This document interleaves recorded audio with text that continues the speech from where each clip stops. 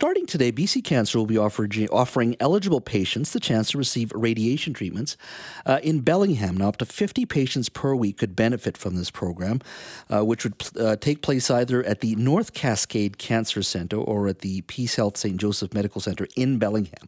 Now, the Ministry of Health says that most of these patients will receive 5 fractions of radiation therapy, which would cost about $3,800 here at home, compared with $12,200 at the private cancer centres in Bellingham. Now, this doesn't include other expenses such as travel and accommodations and meals for caregivers. Now, the ministry says it's earmarked $39 million per year for the initiative, which includes $5 million annually in contingencies as well. Now, while the decision by the province to send breast cancer and prostate cancer patients to the U.S. for faster radiation treatment is being welcomed by some, critics say it's an indictment of a flagging healthcare system that has not kept up with demand.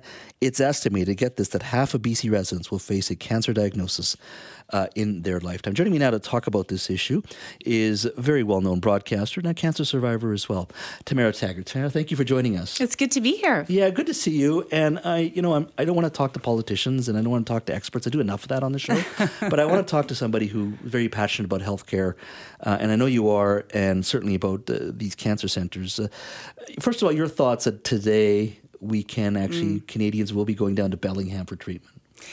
Listen, I think that it's great that they can get the radiation they need now. Mm-hmm. I mean, there's no doubt about it. That's not what we're talking about.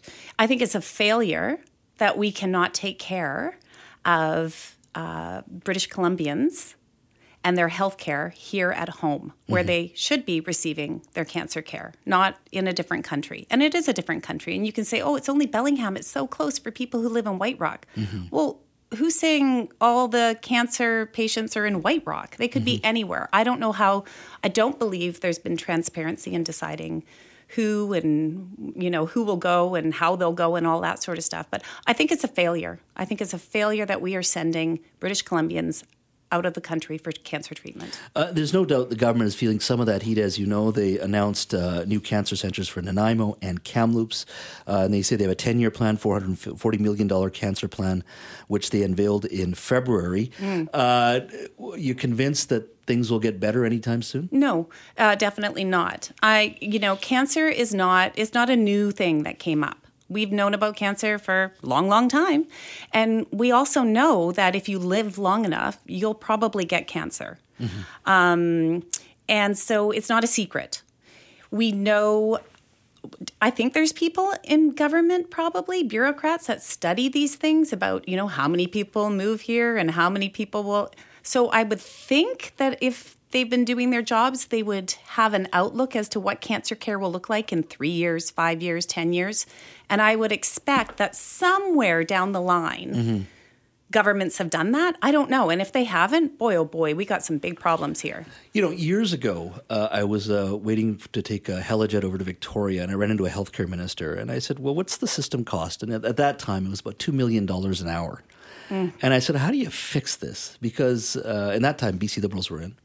And the health minister then said to me, it's actually got to get worse before it gets better. I go, what do you mean by that? He goes, until the federal government allows at least innovation for the healthcare system, where they can experiment a little bit at the provincial level, because that's where healthcare is, this system will get worse before it gets better. And it's appalling that this is a private conversation with an elected official.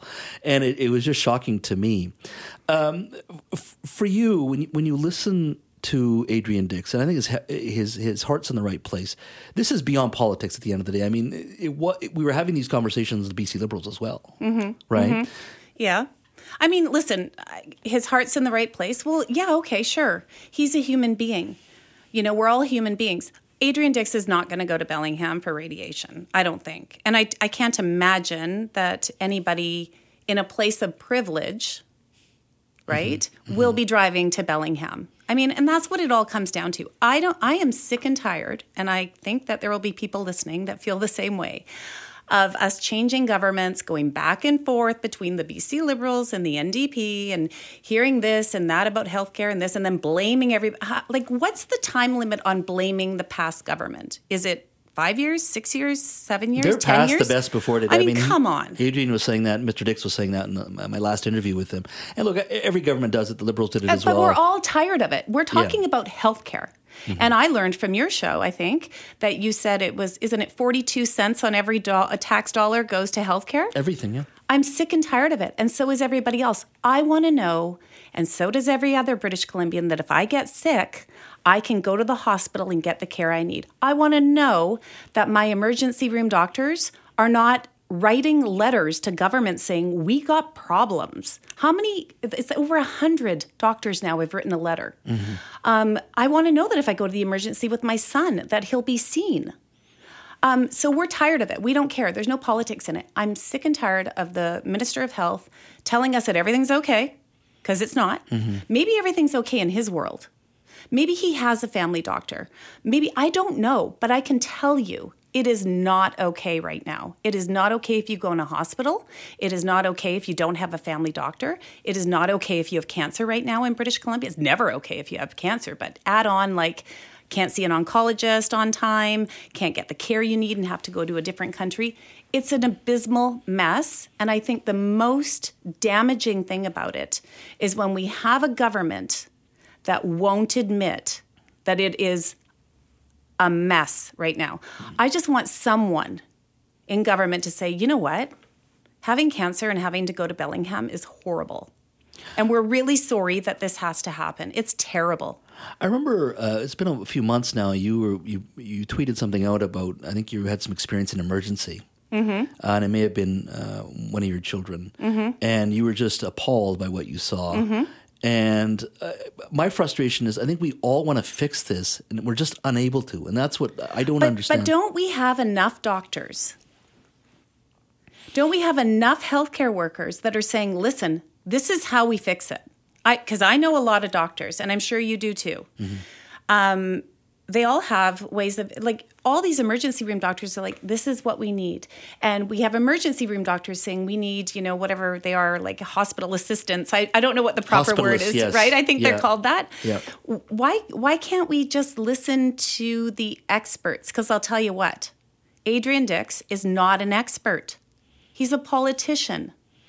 All of the people in government, they are not experts.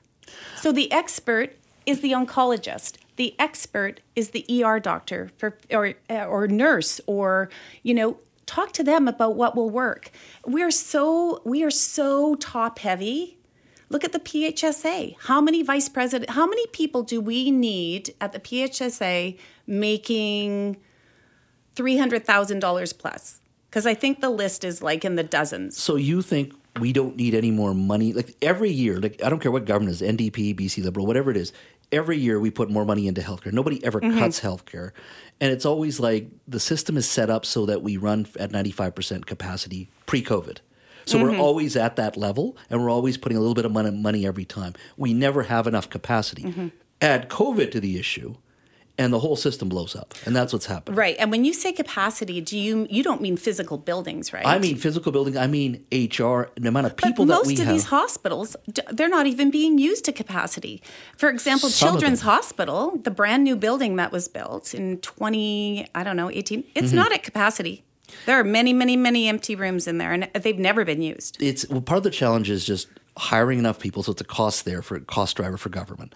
We've built a lot of hospitals, and I'm not talking about Vancouver here, but you go to smaller town British Columbia, where I'm from, a lot of these hospitals were built in the 60s and 70s and 80s. So now these capital costs that are coming up, economy grows at 2 or 3% a year. There's only so many dollars you have, so it's about picking your priorities. Richmond is a classic example. They announced it, and a business plan, and by the time they get a hospital, it's going to be many years still before they get one. They'll get one, but that's the challenge that we have before us. Like, would you be willing to pay more, or do you think we pay enough right now?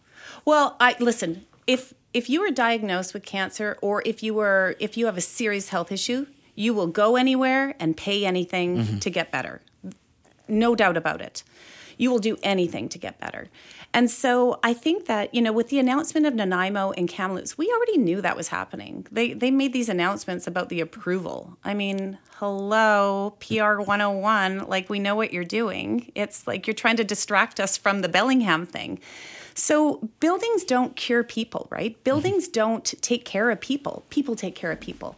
So what is the long-term plan, the short-term plan for filling those spaces of the help that we need? I want to know that. And also, every hospital has a foundation that raises hundreds of millions of dollars. And we donate this money, everyday people, everyday British Columbians donate so much money to cancer care, hospital foundations, lottery tickets, you name it, right? Yep. And we expect that the government, the bureaucrats, will take care of our money, use it wisely, and get us the equipment and stuff that we need. And now we're sending patients to Bellingham. And now the BC Cancer Agency is trying to raise $500 million for a new building. It's like, that's a hard sell right now. We are speaking to Tamara Taggart, a well-known broadcaster, but also a cancer survivor as well. Tamara, we spent a lot of time talking about the system itself, but you know it in a different way as someone who had to deal with cancer. Walk me through what that's like in regards to the system itself, but on a personal level, having to deal with cancer itself as an individual. Well, I mean, it was terrible, obviously, and I nearly died because the type of cancer I had, which is a rare one, it's called a gastrointestinal stromal tumor, or a GIST for short, and it basically started to leak. It was on a slow leak. And so I was anemic for a long time, and I just had a baby. And, when you're anemic and you're a woman, everybody just says, oh, hey, women are always tired, and women, this is normal. And I was like, okay, it doesn't feel normal.